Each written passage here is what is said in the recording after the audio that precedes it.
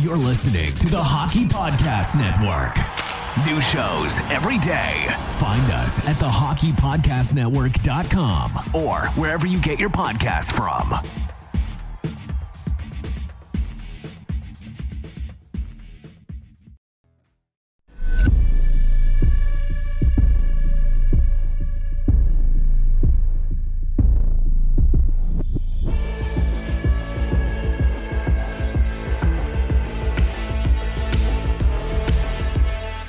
Hello and welcome to the San Jose Hockey Now podcast, your trusted source for all things San Jose Sharks on the Hockey Podcast Network. My name is Nick Floor. Joining me as always is editor-in-chief of San Jose Hockey Now and NBC Sports affiliate, Shang Peng. Shang, how you doing? Very good, man. Good. I've been seeing your couple of your posts or your articles being promoted by NBC Sports. And he gets a little excited. I see the numbers go up there. It's just, a little proud moment for myself. Just wanted to say congrats on that again. Thank you.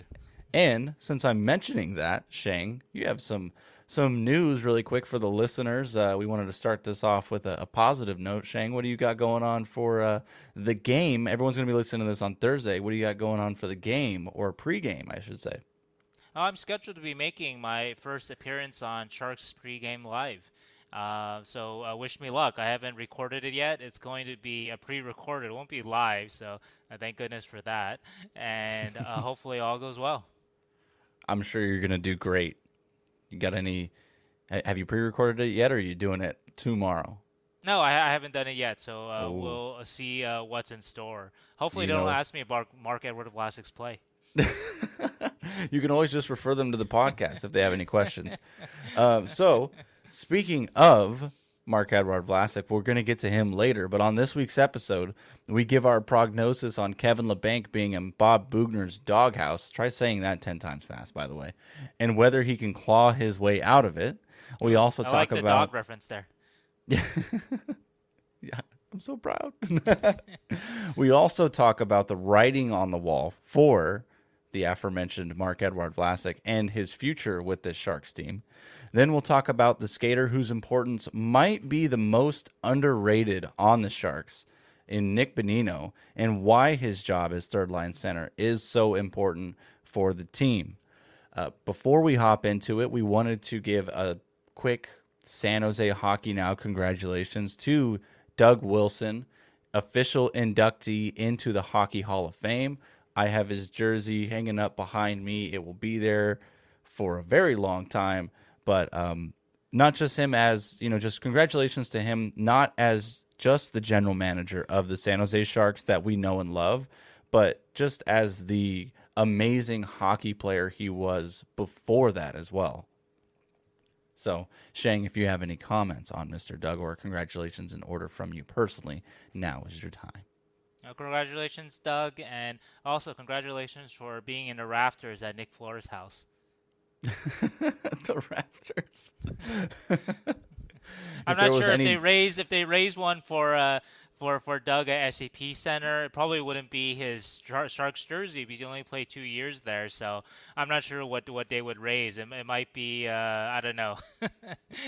It might be that perfectly coiffed hair, silhouette of it going up in a banner in the rafters. So. That's the first thing that I thought of. It's like the teal banner, and it has the exact same portrait that they used in his Hall of Fame induction, and it's just the flow. Before we get into it again, we're going to do a quick social media shout out. You can find the podcast on Twitter at SJHockeyNowPod. You can follow the network at HockeyPodNet, and you can find myself and all my irrational game day tweets at NickFloor_. Shang, where can they find you? You can find me on Twitter at Shang_Peng. You can find my Sharks work at San Jose Hockey Now and at NBC Sharks. All right, and just again, we always try to note the date for everyone who may be listening to this a couple days after it's been released, but we are recording this Wednesday night, November 17th, late Wednesday night here. It's beautiful. It's okay, Nick. You probably don't need to record a date on this one. I don't think Marc-Edouard Vlasic is joining the first pairing in the next week or so. Oh, damn, got him.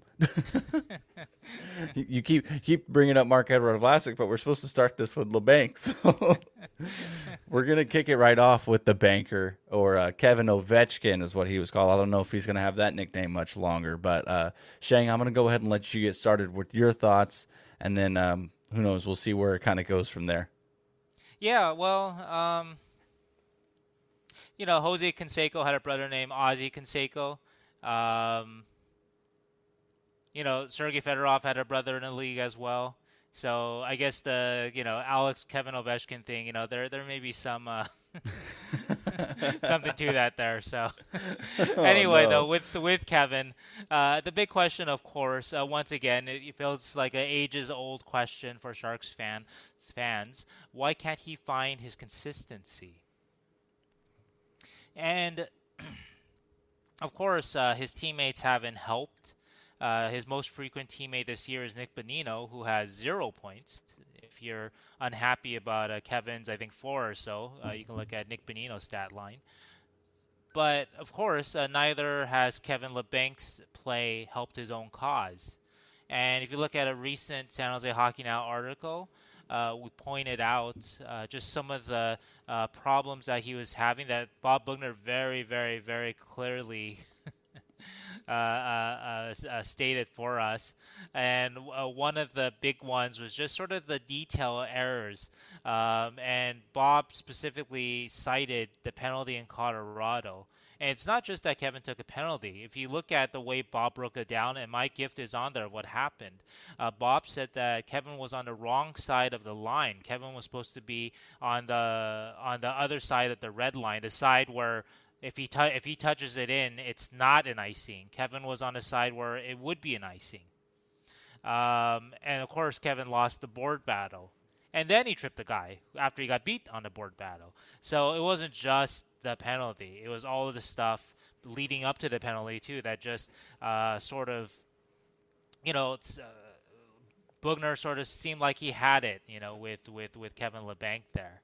But anyway, Kevin Labanc is so potentially important to the Sharks. He's clearly the most skilled guy in the bottom six. I think the idea of putting him down there, besides the fact that maybe they like the chemistry in the top six with Meyer and Couture and Dahlin, which we've seen manifest itself. They were hoping that Hurdle and maybe Eklund would take off, Balzers, Barabanov.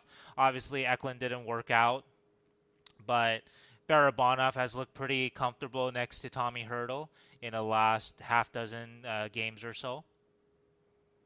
So the idea with Labanc was to put him down there on the third line, and hopefully he could help Nick Bonino a bit, and Nick could help Kevin Labanc cover up some of the kind of the defensive spots in his game where Kevin isn't quite as strong.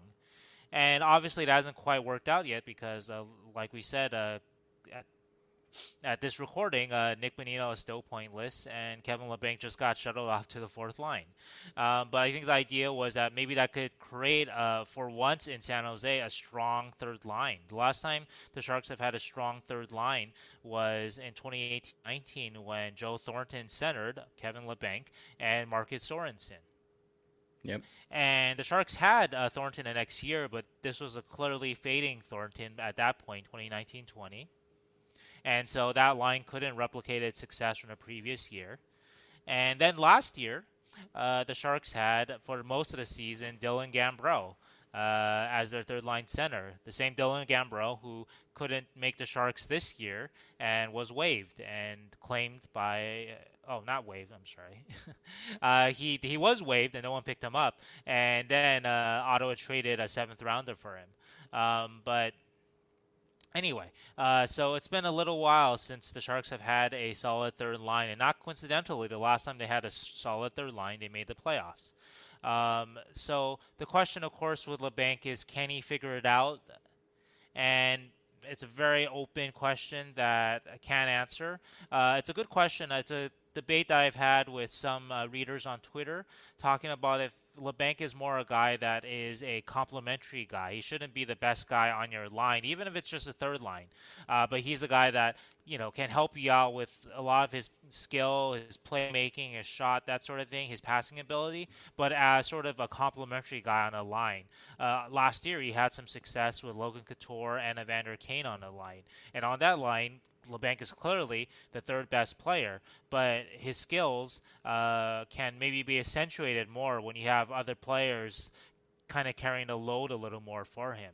Whereas a line with him and Bonino, well, Kevin's really got to be the star of that line in some ways, at least on the offensive side. But to close the thought on that, because I really don't know how to answer that question, I know how important he can be. And if you look at what kind of impact he can have on the Sharks in a positive way in a third-line role, look at what I wrote about him in the game after Ottawa, the game they won against Ottawa early in the season. He had a very good game. Bob Bugner called it, I think, the best 5-on-5 game that he's seen Kevin Labanc play. So if you want a sense of what Bob wants out of Kevin Labanc, what Kevin can do, watch some of the clips from that game. I have some of the GIFs, highlights from that game in that story. But so can he figure it out though? Instead of being, right now, what is he? He's a guy who brings his A game 1 out of 5 games or something like that. Can he be more than that? Well, we don't know. But I will say, just for what it's worth, Timo Meier, a team superstar now, was in Bugner's doghouse just as much as LeBanc over the last 2 years. And appears that Timo has sort of figured it out. The light bulb sort of turned on there. And it happened with Kevin Labanc, for sure it can. Kevin Labanc is, we've seen, a very, very talented player. It just hasn't quite clicked yet, and especially disappointing, obviously, with the money he's making and sort of the expectations that come from that. And also, too, he's not a young player anymore. He's 26 now. He's a veteran now. He doesn't have that excuse that he had 3 years ago or 4 years ago or whatever, or even 2 years ago, He doesn't have that anymore. Just that ray of light, though, it took a little while for Timo for it to click, and so maybe it can happen with Kevin. Yeah, and you think of the two players, Timo and Kevin, on completely different levels of skill and talent, in a sense. One being a first-round pick, and I think Kevin was a 6th, if I'm remembering correctly. So it could take longer for Kevin Labanc to have that light bulb go off in his head, like you said. But what we've seen with Timo Meier these first 15 games, or at least this first section of the year, has been utilizing his strengths to cover up any of his possible weaknesses.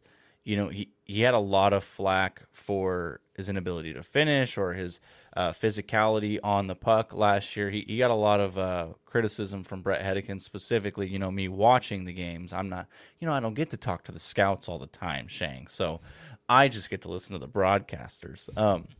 But he got a lot of flack there in the sense his finish wasn't as strong, where it seems like when Timo's on the ice, he's outworking everybody all the time. If he's going downhill and forechecking, he's outworking everybody. If he's back checking, he's faster than everybody. He's just using his skill sets to accent his strengths and help cover up his weaknesses. And it doesn't seem as though Kevin Labanc has worked on any of his strengths at all. It seems like it's just the same guy year after year after year. So it feels like he's not really, I mean, I can't speak to it. I didn't do any off-season training with Kevin Labanc.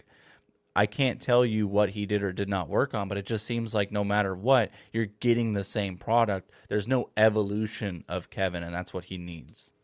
Yeah, I mean, I don't know. I don't entirely agree with that. I think he's a much different player than I watched in 2017-18 when I was covering the Golden Knights, and I would watch him, and a scout would tell me, that's a bit of a softie right there. Speaking of LeBanc going into a corner with the Ryan Reeves. I think that Kevin has grown in his game a lot. Kevin at times is a very good forechecker. Kevin can be good at board battles. And so I will disagree on that point with you, but what I will agree with you 100% is that a big difference with Timo isn't that he got better offensively. I mean, he did get better offensively, but a lot of it is, and it's in the story that I wrote, and it's what everybody has said, and you can see it too. Timo is working everywhere on the ice, working on the back check. He's working in the neutral zone. Bob said that in his mind, one of the big differences with Timo is Timo realized that working on defense was just as important as anything. And if you work hard on defense, you get the puck back. So then you can have fun and go on offense. And maybe that hasn't quite clicked for Kevin LeBanc yet. And if you see that play that Bob mentioned, that penalty that Kevin took, those details, working hard to make sure you're in the right position on the right side of the red line, the center line. Mm-hmm. And if you're not there, then to not lose the board battle, or at least to make it a 50-50. And if you lose that board battle, don't just stick. That's probably the worst offensive end. You just stick your stick out. Not move your feet. Stick your stick out and trip hook the guy. Yeah. And that's probably the kind of the killer there. Okay, sometimes you can't get your feet in the right place. Okay, sometimes you get beat in a board battle. That's going to happen. But you don't have to put your stick out like that. Get your feet moving, skate hard, catch up. Do your best to catch up. Or if you can't catch up to the guy with the puck, then cover the trailer coming from behind and let your defense cover the guy who's skating ahead with the puck. That's the mental side of it, I guess. That play kind of showed that hasn't really quite. And yes, it was Kevin LeBanc's first game back from being COVID protocol. Some rustiness is expected, but I think that, like I mentioned, that just sticking that stick out just like that is just, again, it's emblematic of a player maybe not as mentally engaged with using his 100% effort as much as he should. Because instead of sticking that stick out, again, get your feet moving. Start playing defense. It's not just about. I write about this a lot, and actually I wrote about this about Timo Meier yesterday. Timo makes a mistake in the offensive zone. He passes, it's a turnover. There's a GIF of it in the story I wrote about Timo, and guess who's back on the back check to prevent the puck from moving forward? It's Timo. And so it's not just about the initial mistake you make. That's going to happen. It's how you react to that mistake. Yeah, you got to have that goldfish memory, and you got to be able to clean up, like you said, those mental mistakes. And that's what it seems to boil down to with a lot of people with consistency is like decision making. Right. Like you got to make the correct decisions and fully commit to those decisions. I feel like if you're able to make the correct decision more often than not, good things come to in that sense. So I think you're right. It's an open-ended question as far as whether or not I almost said Timo because I'm just so used to having Timo being in Bob's doghouse, but whether or not Kevin can claw his way out, as I said earlier, of Bob Boughner's doghouse. So I think everyone listening to this, and myself included, wants to continue to see Kevin Ovechkin clap one-timers over there from the face-off dot. Yes, Kevin Ovechkin, don't be Brent Gretzky. Let's pick it up. Yeah, I'm surprised you didn't say Brent and Gretzky when you were making your comparisons. I was like, come on, Shane, I know you know that. But moving to a rather sour note, a bad brine, essentially, Marc-Edouard Vlasic. And I said in the introduction that the writing was on the wall for Marc-Edouard Vlasic, and it was not more apparent than the game against Minnesota. And it wasn't because of anything that he did, but it was because of what Bob Boughner did. Yeah, exactly. It's because of what Bob Boughner did, I think the day before or that morning, where he said, Santeri Hatakka was going in for either Radim Šimić or Marc-Edouard Vlasic. That's a $5 million difference between those two players. So, and it's even more between them and Hatakka. Yeah, significantly. So the writing's on the wall for Marc-Edouard, and the Sharks are in a very, very tough situation with him moving forward. So, Shang, you got a nice little monologue here for the folks. Yeah, I wish we had the rights to this song, but it's too expensive, so you'll just have to bear with me singing a little bit. But it goes, hey now, the dream is over. 10 out So of 10. 10 out of 10. Hashtag Shang's yeah, 10 out songs of 10 every in week in here. a Phantom Zone in the Bizarro world. But anyway, though, look, I spotlighted Vlasic in training camp as a player that I was watching closely. And some listeners, readers were surprised by that because they had already given up on Vlasic, I think. And hey, you guys weren't wrong. But the reason why I took that extra beat with Mark-Edward Vlasic is, if you think about the Sharks and all their big contracts, if you had the ability to transform any of those players back into their prime, if Genie can come to your life and you can bring back the prime Brent Burns, prime Erik Karlsson, prime Mark-Edward Vlasic, prime Logan Couture, who would you choose as a Sharks fan? And of course, Erik Karlsson is the obvious answer. He's the most expensive guy with the most term. But I would actually counter. My answer might be, I would think about this, but my answer might be Mark-Edward Vlasic. And I would say Vlasic because of these guys, these four big contracts. He's the one who's declined the most. He's the guy, he's making $7 million per year. What's he playing like now? He's playing like a $1 million, $1.5 million bottom pairing defenseman. Yep. Couture still looks like Couture. Burns still looks roughly like Burns. Burns is actually kind of a value guy. $8 million for a guy playing his minutes is actually reasonable value, even if he's not the 20 goal scoring, crazy Brent Burns of the past. But I he's will still a pretty counter good that. player, What Burns has fallen off with his offense, he has, in my opinion, his defense is significantly better than what we've seen the last 2 years. So take that just from what I've seen. He's done a very good job, like you said, soaking up that time on ice and playing defense. So That's a argument that we'll let's put a pin on that one. I don't know if I quite agree with that, but I do agree that Brent has been pretty good, and I don't think you're too worried about giving him $8 million right now. I don't think that's too big a deal. Correct. Even Carlson at 11.5, he's not an 11.5 million guy, but he still does a lot of good things offensively. We saw that goal he scored against the Wild, and that's one of those goals that you look at and you compare it to the Charcuterie team that they're running out a week ago, right? And that's what skill does for your team. You have that one moment, that 1 second, right, where Kevin Fiala loses his stick beyond the net. The guy coming down the point has that extra beat to shoot it. And who do you want doing it? Do you want it to be Erik Karlsson or do you want it to be Jacob Megna? Yeah. And of course, the answer is obvious. But the point, though, is that one moment, right, is what skill can do for you. Even if the rest of the game they're not having the game of their lives, that one moment, a guy like Karlsson can put in the back of the net, and a lot of defensemen can't make a shot like that. So that's a high end shot by him. He still has high end offensibility. So maybe if you look at the dollar amount of his contract, 11.5, what's he playing at right now? Maybe he's playing at a $6 million. I don't know. Kind of a second pairing-ish, good offensive guy. Maybe.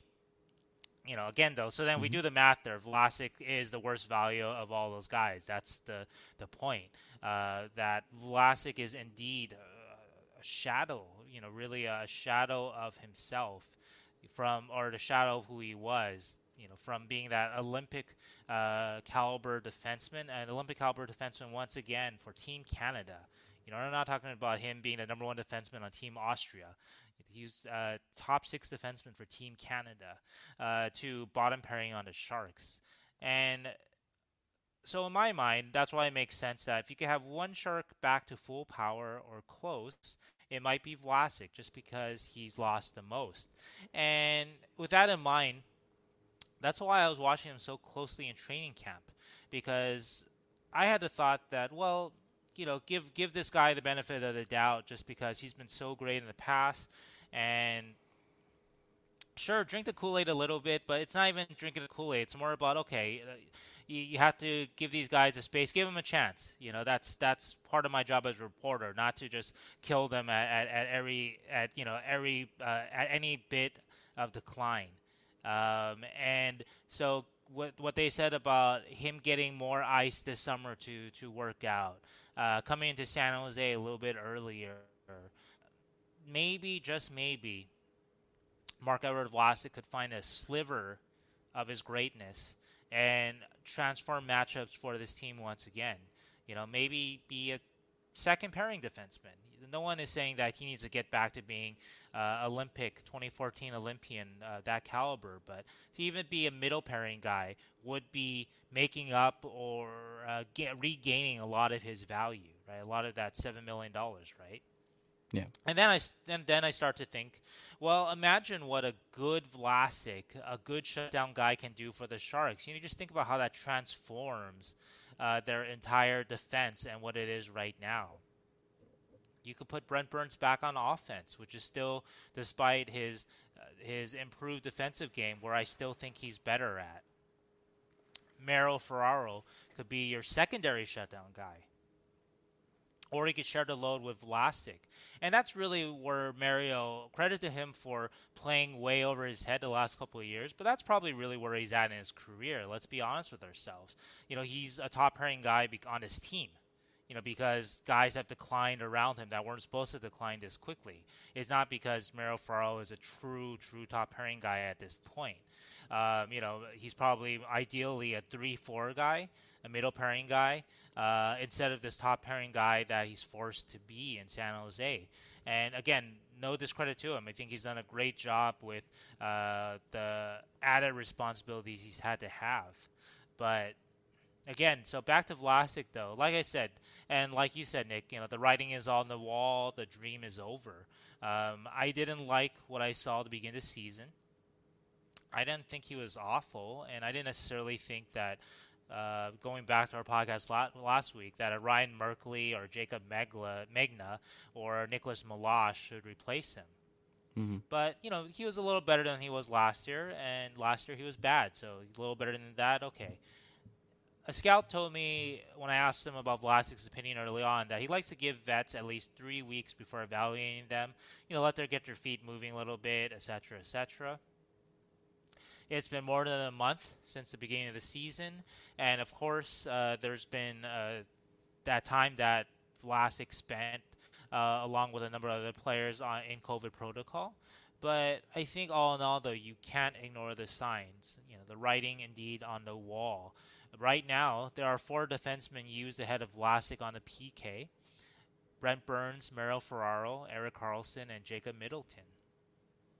And to give you a sense of how crazy that is, for Vlasic to not be top choice, even top second choice defenseman on the PK. From his rookie year in 2006 to 07, his rookie year 2006-07 to 2012, Vlasic was a first choice PKer from the Sharks. From his rookie year, again, got to give all the credit you can to Vlasic's career. He stepped in as a 19-year-old and was the Sharks' most used PKer on defense. 2012-13 was a little bit of an outlier. He was third behind Douglas Murray and Brad Stewart in terms of his usage. But then in 2013 to 2020, the most recent years, he was back to being a first-choice PKer along with Justin Braun. And even last year, he was a second-choice guy behind Burns and Ferraro. Now, where Vlasic is in his career, Bob Boughner is deciding between him or Radim Šimić to get scratched in favor of 20-year-old Santeri Hatakka. And I like Hatakka. I spoke a lot about him last week. I don't think Hatakka is some kind of prodigy on defense. Again, on a better team, a deeper team, Hatakka might not see the light of day. He might not see the light of day if and when Nikolai Knizhov comes back healthy, at least with the Sharks. Light of day with the Sharks. So that's kind of where Vlasic is now. And so now when we talk about Vlasic, of course, you can't get away from his contract. I'm sure the Sharks would if they could. And it's like It's rough. It's rough. It's rough. I mean, I don't know how. Every year you come in, you try to give the guys the benefit of doubt. Something they did in the off season, et cetera, et cetera. You see some gains. We definitely have seen that with Erik Karlsson. Some gains, right? I don't think Erik Karlsson is going to win a Norris this year, but I think he's been better than he was last year. Guy like Timo is a different story, of course, because Timo's much younger, but Timo Meier obviously has made a huge leap from last year to this year. Even a guy like Brent Burns, you can say might be better this year than he was last year, but there could be different reasons for that. I'm not so sure if it's anything that Brent has done differently, because if there's one thing we know about Brent Burns, he's working his ass off to be the best hockey player he can be. There's never a question about that with Brent. And even if you want to look at other cases, right, we have Martin Jones in Philadelphia, right, who's writing some kind of rebound Vezina story or something like that. Yeah, we're not going to talk about that. But anyway, the point is that guys can come back and be better than they were the year before. And I think with Vlasic, you're hoping for that. And I'm not saying that he's done as an NHL player and that he can't help you anymore. He had a nice game last night. He can still be a useful, good player. But is he going to come back to restore, I guess, a lot of his value, even be a middle pairing guy? I don't think so at this point. I have a lot of trouble seeing that. Seeing him myself, seeing how the team uses him, and how little, frankly, that they trust him, and so it's hard. It's hard to see, and so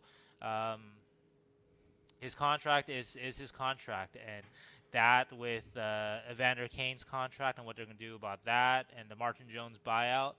Yeah, that's good. It's going to be a sticky situation for the Hall of Famer Doug Wilson to navigate through.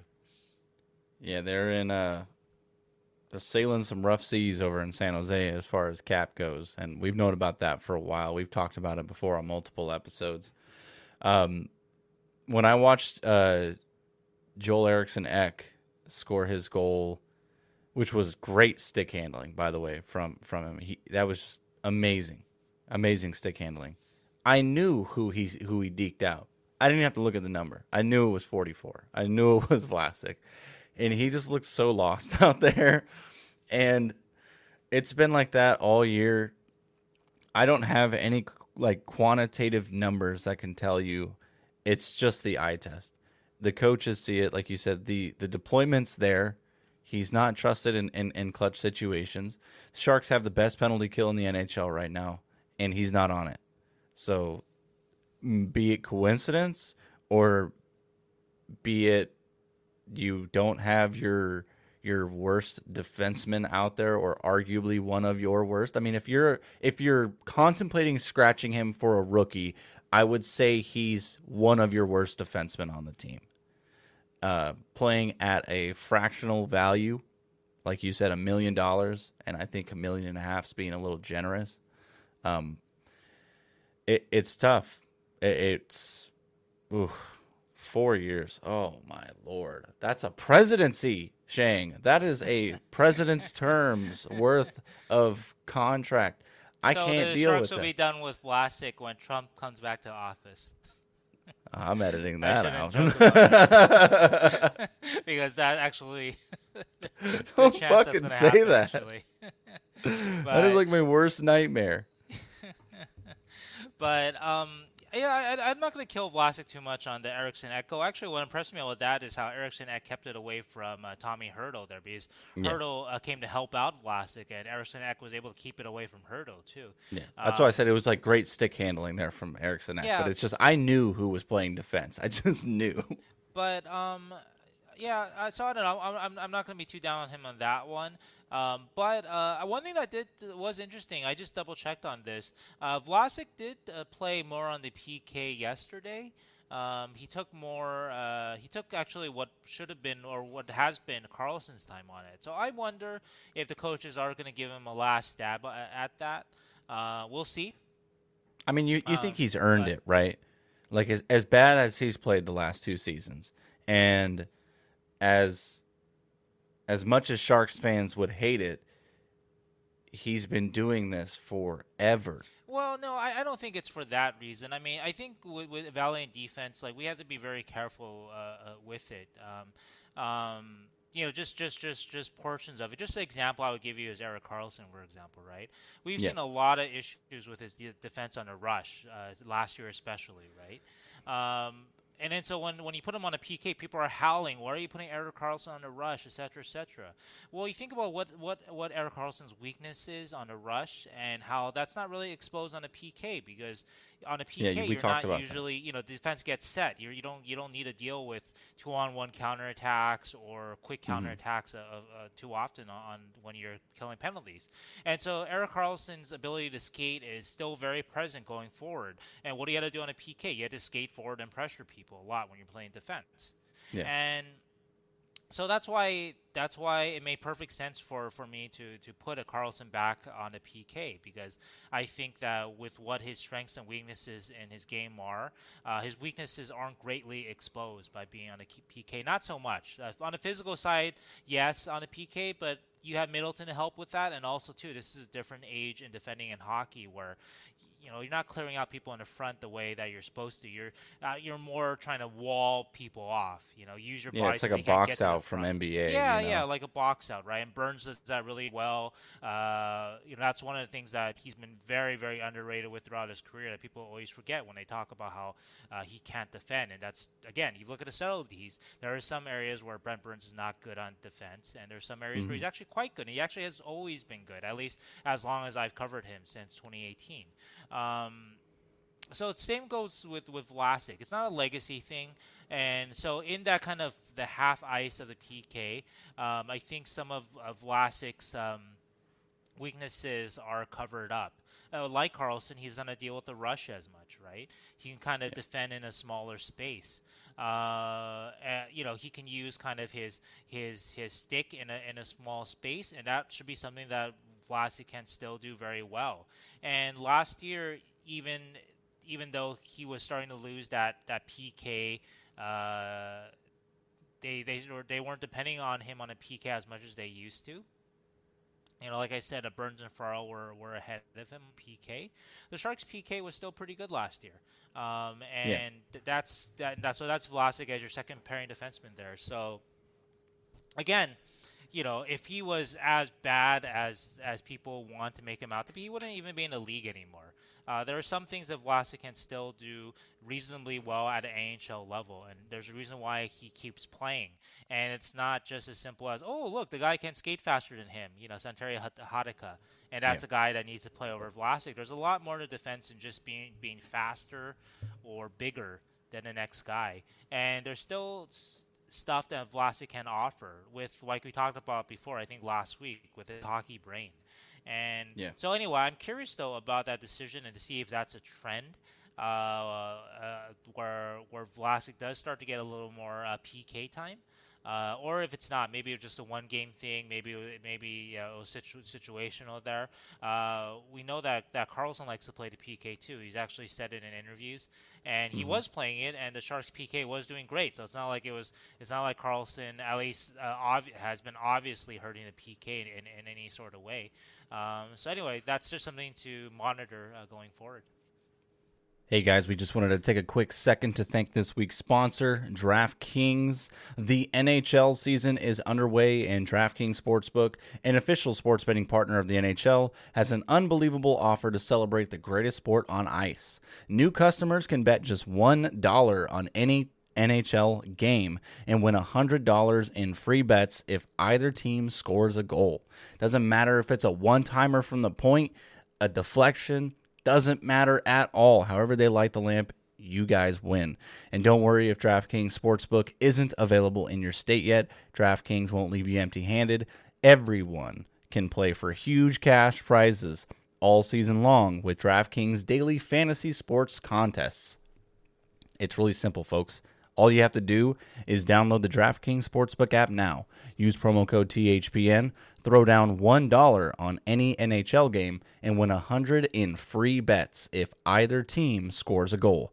This week, one puck in the net nets you a big win with promo code THPN at DraftKings Sportsbook, an official sports betting partner of the NHL. Must be 21 or older. New Jersey, Indiana, or Pennsylvania only. New customers only. Minimum $5 deposit and $1 wager required. One per customer. Restrictions apply. See DraftKings.com/sportsbook for details. Gambling problem? Call 1-800-GAMBLER.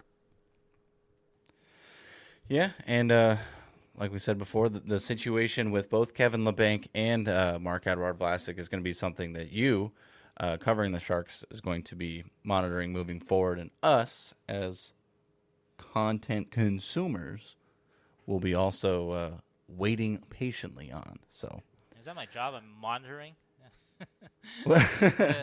I'm a hockey monitor. What a sad job description. That made me feel bad.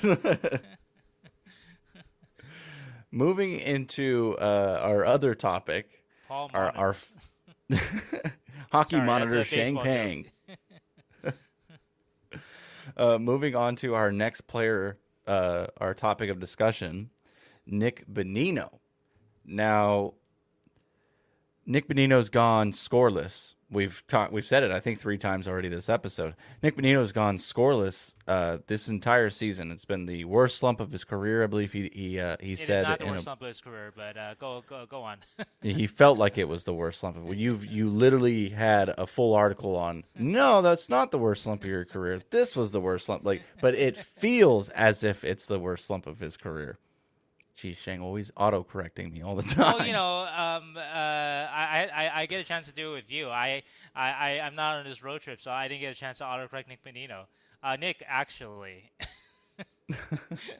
You're like, if I'm not correcting that Nick, I'm correcting this Nick.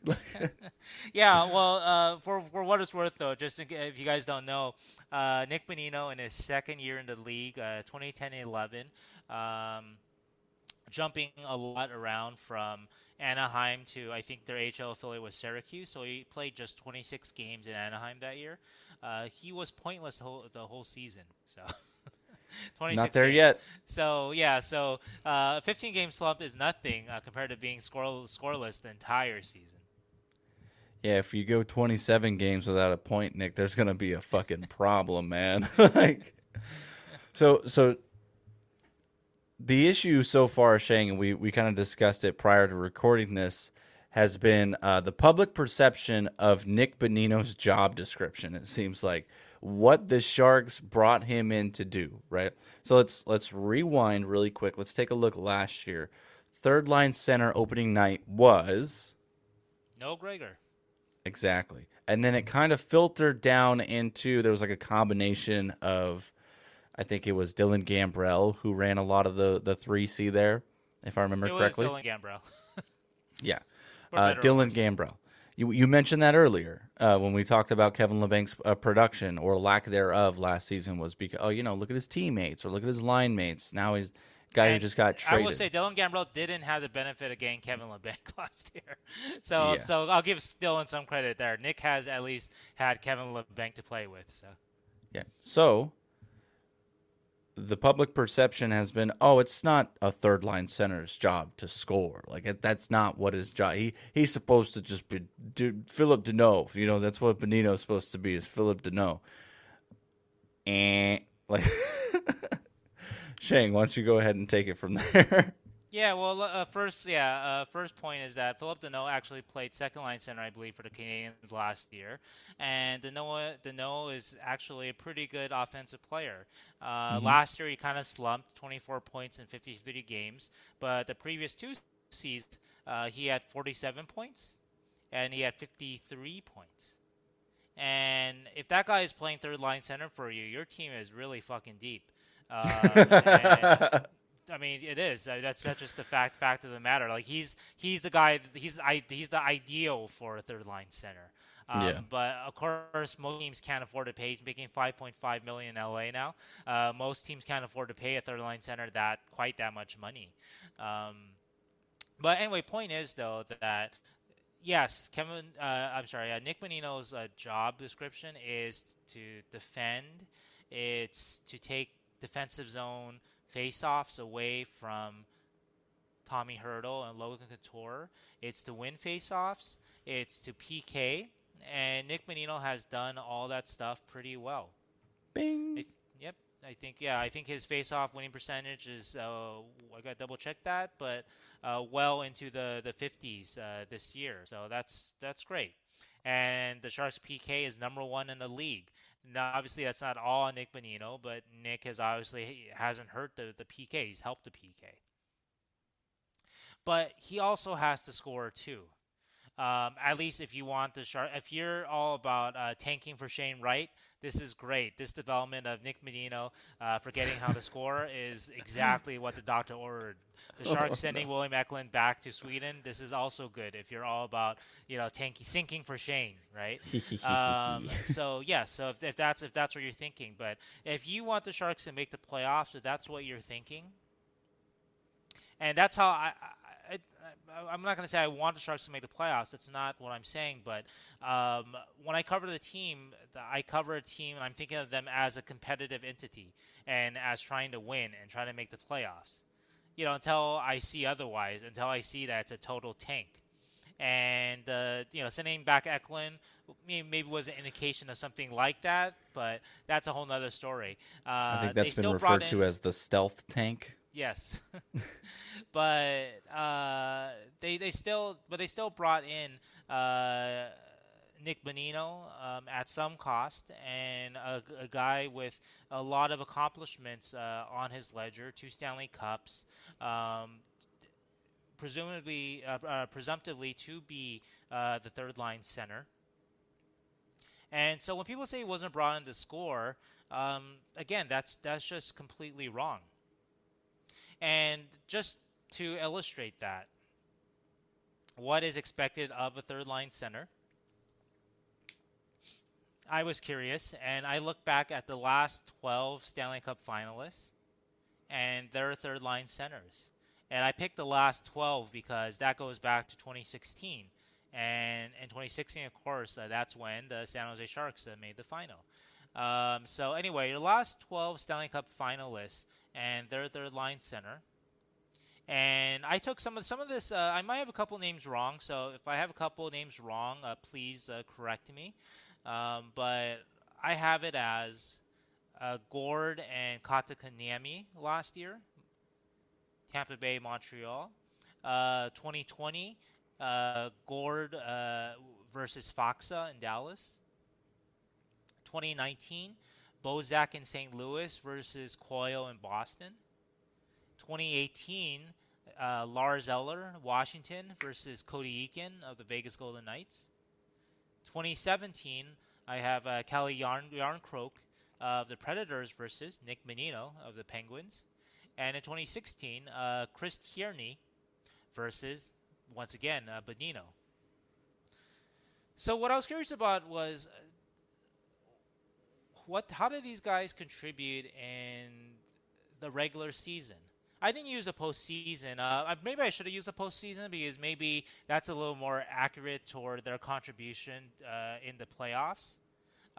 Just for example, but you got to get there first. Well, yeah, you got to get there first. That's an excellent point. And I do know that, for example, Tierney, had a much better playoff in 2016 than he had in a regular season. Yep. But I just was curious, just on average, what does the Stanley Cup finalist expect from the third line center, or what should we expect from a Nick Bonino? And of course, you might laugh. The Sharks, the 2022 Sharks in the finals. Ha ha ha. And that's a fair point. But once again, I'm going to judge this team as a competitive entity, and they've brought in this very decorated veteran to be their third line center. And so, what's sort of the ideal, at least? What should the Sharks hope from him?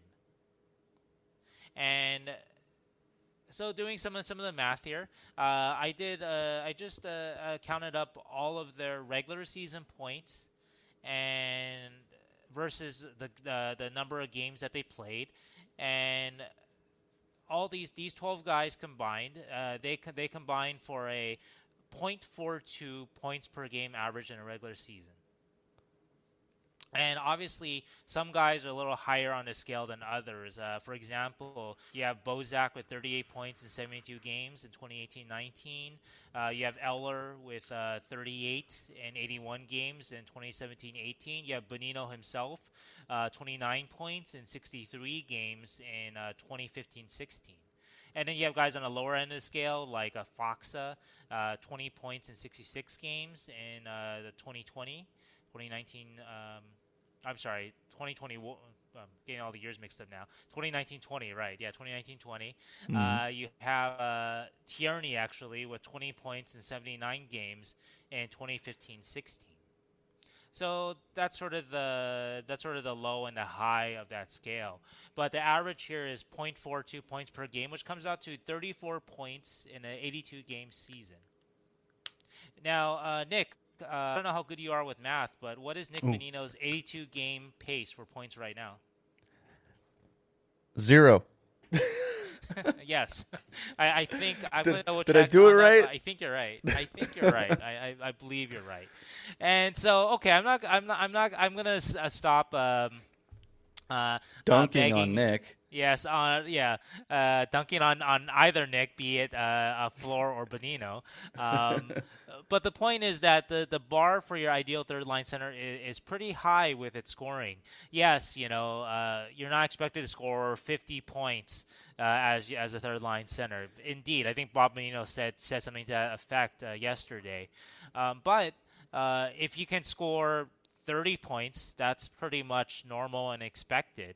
20 is on the low end, and if you get up to 40, no one here is up to 40, but some of them were at that pace though. Bozak 38 and 72, Yanni Gord last year 36 points in 56 games.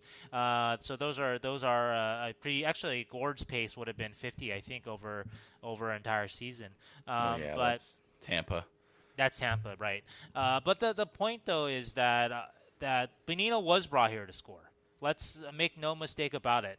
He was not brought in to score a lot, yes, but he was brought in to score and help out with the scoring and to score a lot more than, say, Dylan Gambrell did. Dylan Gambrell, I think, was 10 points last year, something like that, in 50 or so games. Granted, Gambrell had even less help than Bonino has, and also Gambrell didn't get any power play time either. But for Nick to keep his job and really to keep his reputation around the league, let's say the Sharks kind of fall off the map this season and Nick Bonino is going to be a perfect guy to trade at the trade deadline. I mean, that very well could happen at this rate still. But if he keeps up his scoring rate, nobody's going to trade much of anything for him. So I think we have to be careful when you say, I guess to close out here, that Nick Bonino wasn't brought here to score. Yes, he was. He was brought in to help with the scoring, bring some secondary scoring, help make sure that the team wasn't like it was last year, where it was a one-line team for a lot of the season. Couture line was hot earlier in the season. Tommy Hertl got hot in the second half of the season. So far this season, good news for the Sharks fans. Both Couture and Hertl have sort of been going at the same time. Great. You need a third line. Yep. And once again, there's no coincidence that the last time the Sharks made the playoffs was the last time they had a good third line, which was Joe Thornton. And Thornton had, I think, 52 points that year. So that's a pretty nice total for a third line center there. Once again, do not excuse Nick Bonino for not scoring. He was brought here to score. And hopefully he picks it up and all is forgiven if he can get to a 0.42 points per game for the last 67 games of the season. So,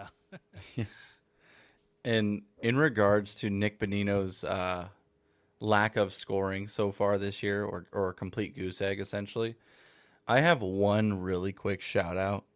I said this yesterday. I tweeted this out. Andrew Cogliano is the ultimate team player. The ultimate team player. The Sharks are, for those wondering what I'm referencing, the Minnesota Wild had pulled their goaltender, Andrew Cogliano had a wide open 4x6 by probably, he was probably a good 12 feet away from any Minnesota player. And he's looking for Nick Bonino to pass the puck to so his man can finally get on the score sheet and break the what Nick feels has been the worst slump of his career. And he doesn't just do it once. He does it every single time he got the puck. Now, the Sharks were up by more than one goal. Cogliano's not dumb. He's a situational thinker. He knows what he's supposed to do in that situation. If they were only up by one goal, Cogs is throwing that on net any day of the week. He's sinking that, okay? But the Sharks had a multi-goal lead with like less than 30 seconds left. He's looking for his homeboy Bones over there to try to score the goal. And I literally, as I tweeted out that was like the most awesome thing that I had seen. I had seen multiple tweets after that were like, Cogliano, what the fuck are you doing? It's like, he's being a bro, okay? Let him be a bro, okay? I love to see that on football one day where, like, Ezekiel Elliott is chugging toward for a touchdown, but he has Tony Pollard on his fantasy team, and so all of a sudden he laterals it to Tony Pollard. I would love that because Tony Pollard is spot starting because Aaron Jones is out with an MCL sprain right now for me. So I would love for that to happen this weekend, Shane. Let's manifest that really quick. I completely forgot what my other point was for Nick Bonino. Oh, yeah, my other one was about his power play presence. He is still done. In the beginning of the year for the Sharks, he was very, very well. He played very well net front, right? It was like Jasper Weatherby and Nick Bonino for net still front is, presence, yeah. And they're still the guys. They're still doing a great job. How he can't seem to get an assist in that position, I have no idea. But that's the exact role. role. It really is a position to get that last touch for the goal, really, because the shot goes from, or the pass comes from the wall to the point to the front of the net. Yeah, sort of the idea there. But my final point, if you unless you have more to say about that was just it. Nick. It's the most interesting slump right now across the entirety of the Sharks team right now. I can say that for sure. But I don't foresee it continuing past 20 games. That's my bold prediction. Nick Bonino will get a point before the 20th game. So I'll close with this thought myself. If you say Nick Bonino wasn't brought here to score, then you are condemning the Sharks team. The Sharks team is not going to be any good. Or isn't going to be playoff good, because who's going to score from that secondary role then? They have nobody to fill that role. Jasper Weatherby, I don't think, is ready for it. Who else are you going to put in there? Noah Gregor again? Sasha Chmielewski, Scott Reedy. We're going down to the minor leagues now. So They have nobody there for that job. So you absolutely need Nick Bonino to start scoring, not just so he can, get away from being the subject of Andrew Cogliano's charity. Not so you can just get off the schneid. But if you want, if you think of the Sharks if you think of these Sharks as a good team, then that includes a productive third line. And if there is no productive third line, then this Sharks team isn't a good team. It just can't be. Very rarely do teams make the playoffs with just two good lines or just one good line or whatever. It's going to be three good lines. And your fourth line, needs to be good in different ways. Fourth line, you don't need it to score. You need to do other things. That's usually the formula. But your top three lines, they need to be able to score. Yep. Got to produce. Got to bring in the stats.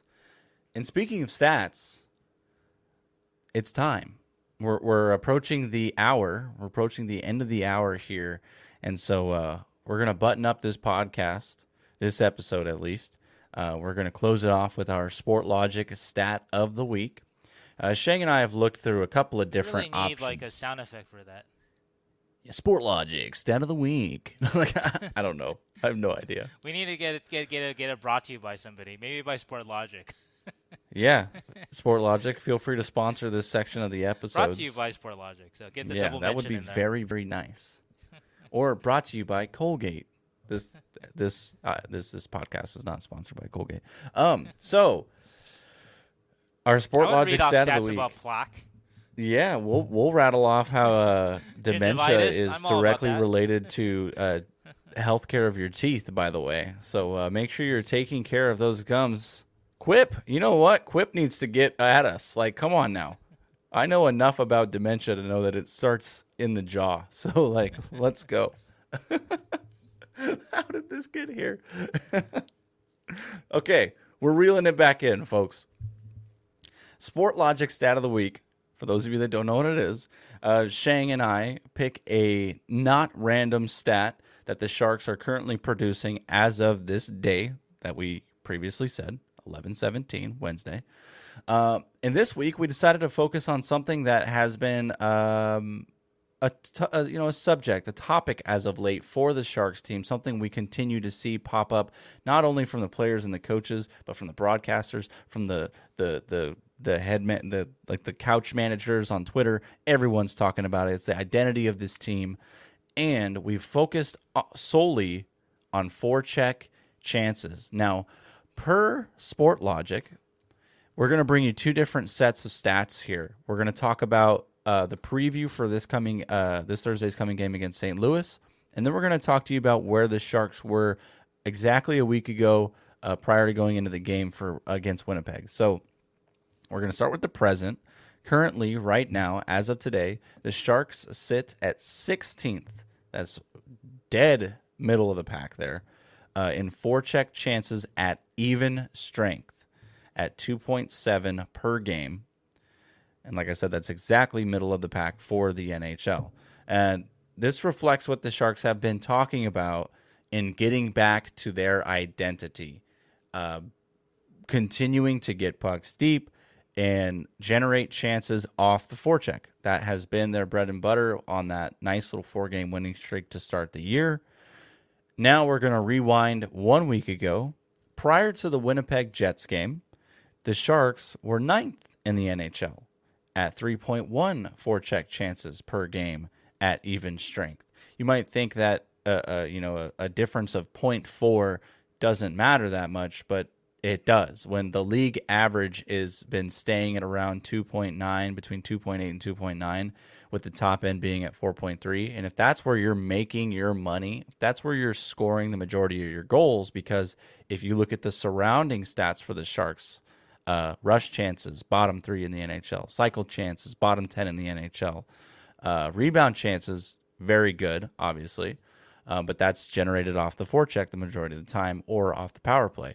If you're not able to score off the rush, and if you're not able to score Pete DeBoer style off the cycle, you need to excel in your offense in a specific spot. It's been the forecheck. It's dropped 7 spots in 7 days. That's an average of 1 spot a day for those keeping track at home.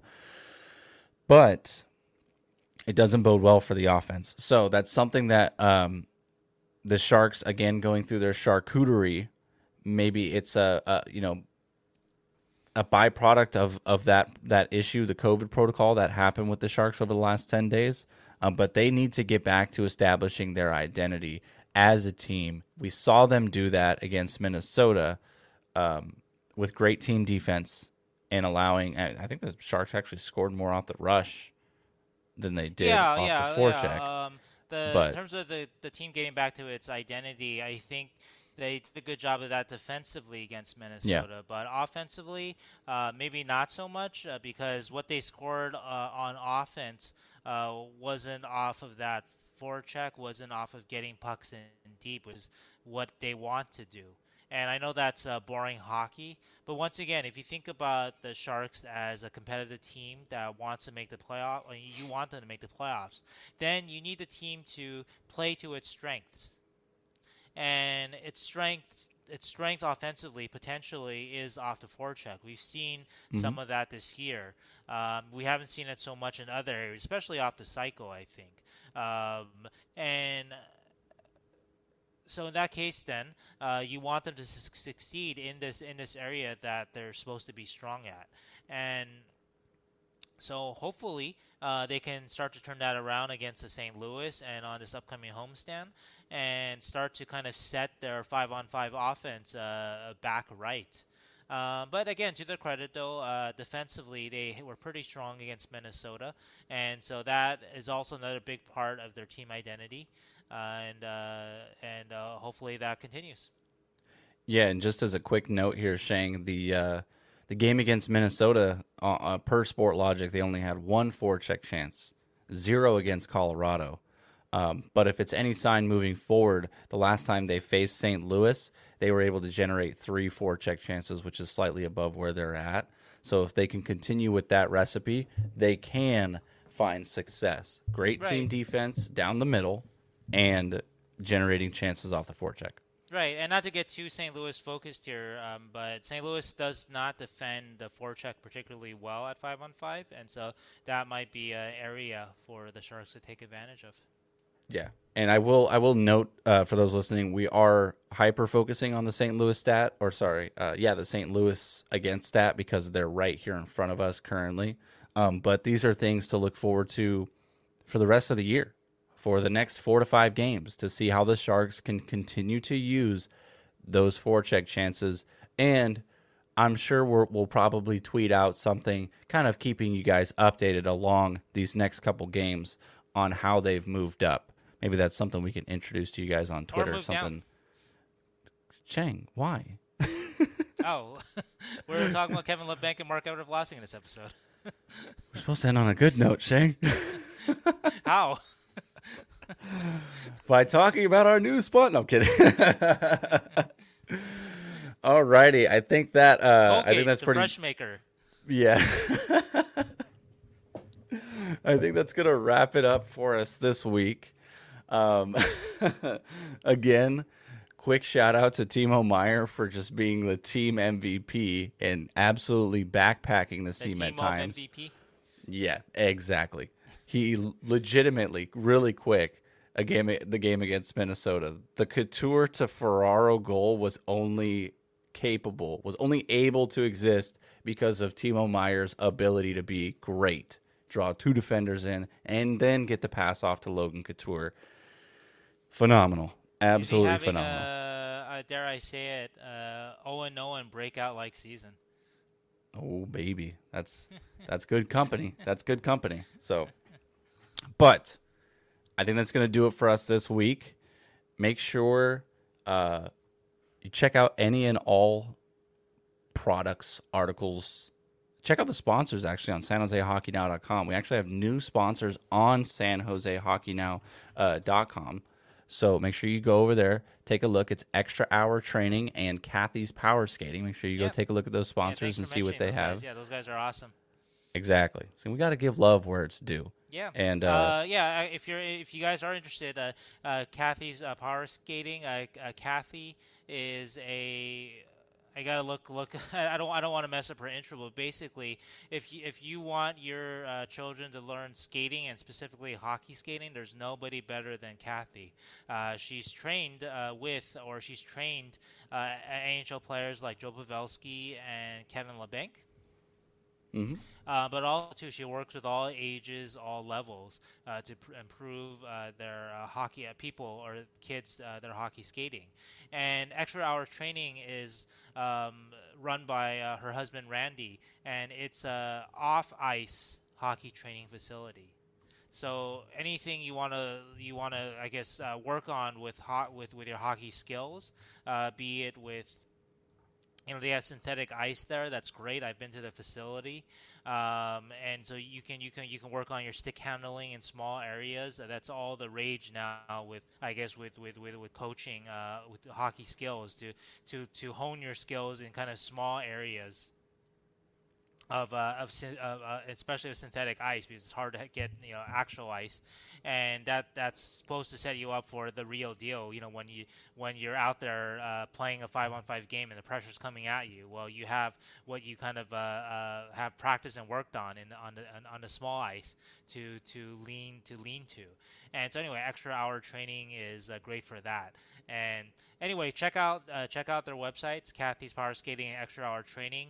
And I apologize if my descriptions for either of them weren't 100% right. This is all off of memory, but I'm glad that you brought them up because they're good people and they run great businesses here.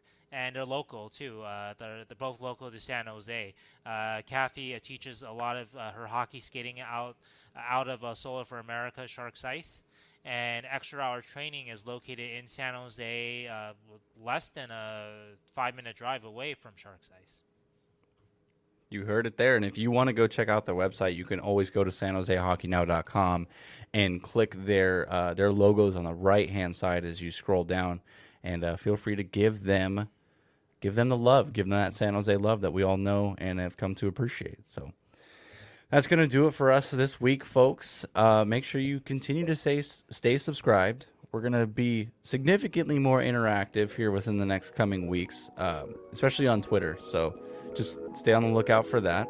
Make sure you all stay safe and stay hydrated.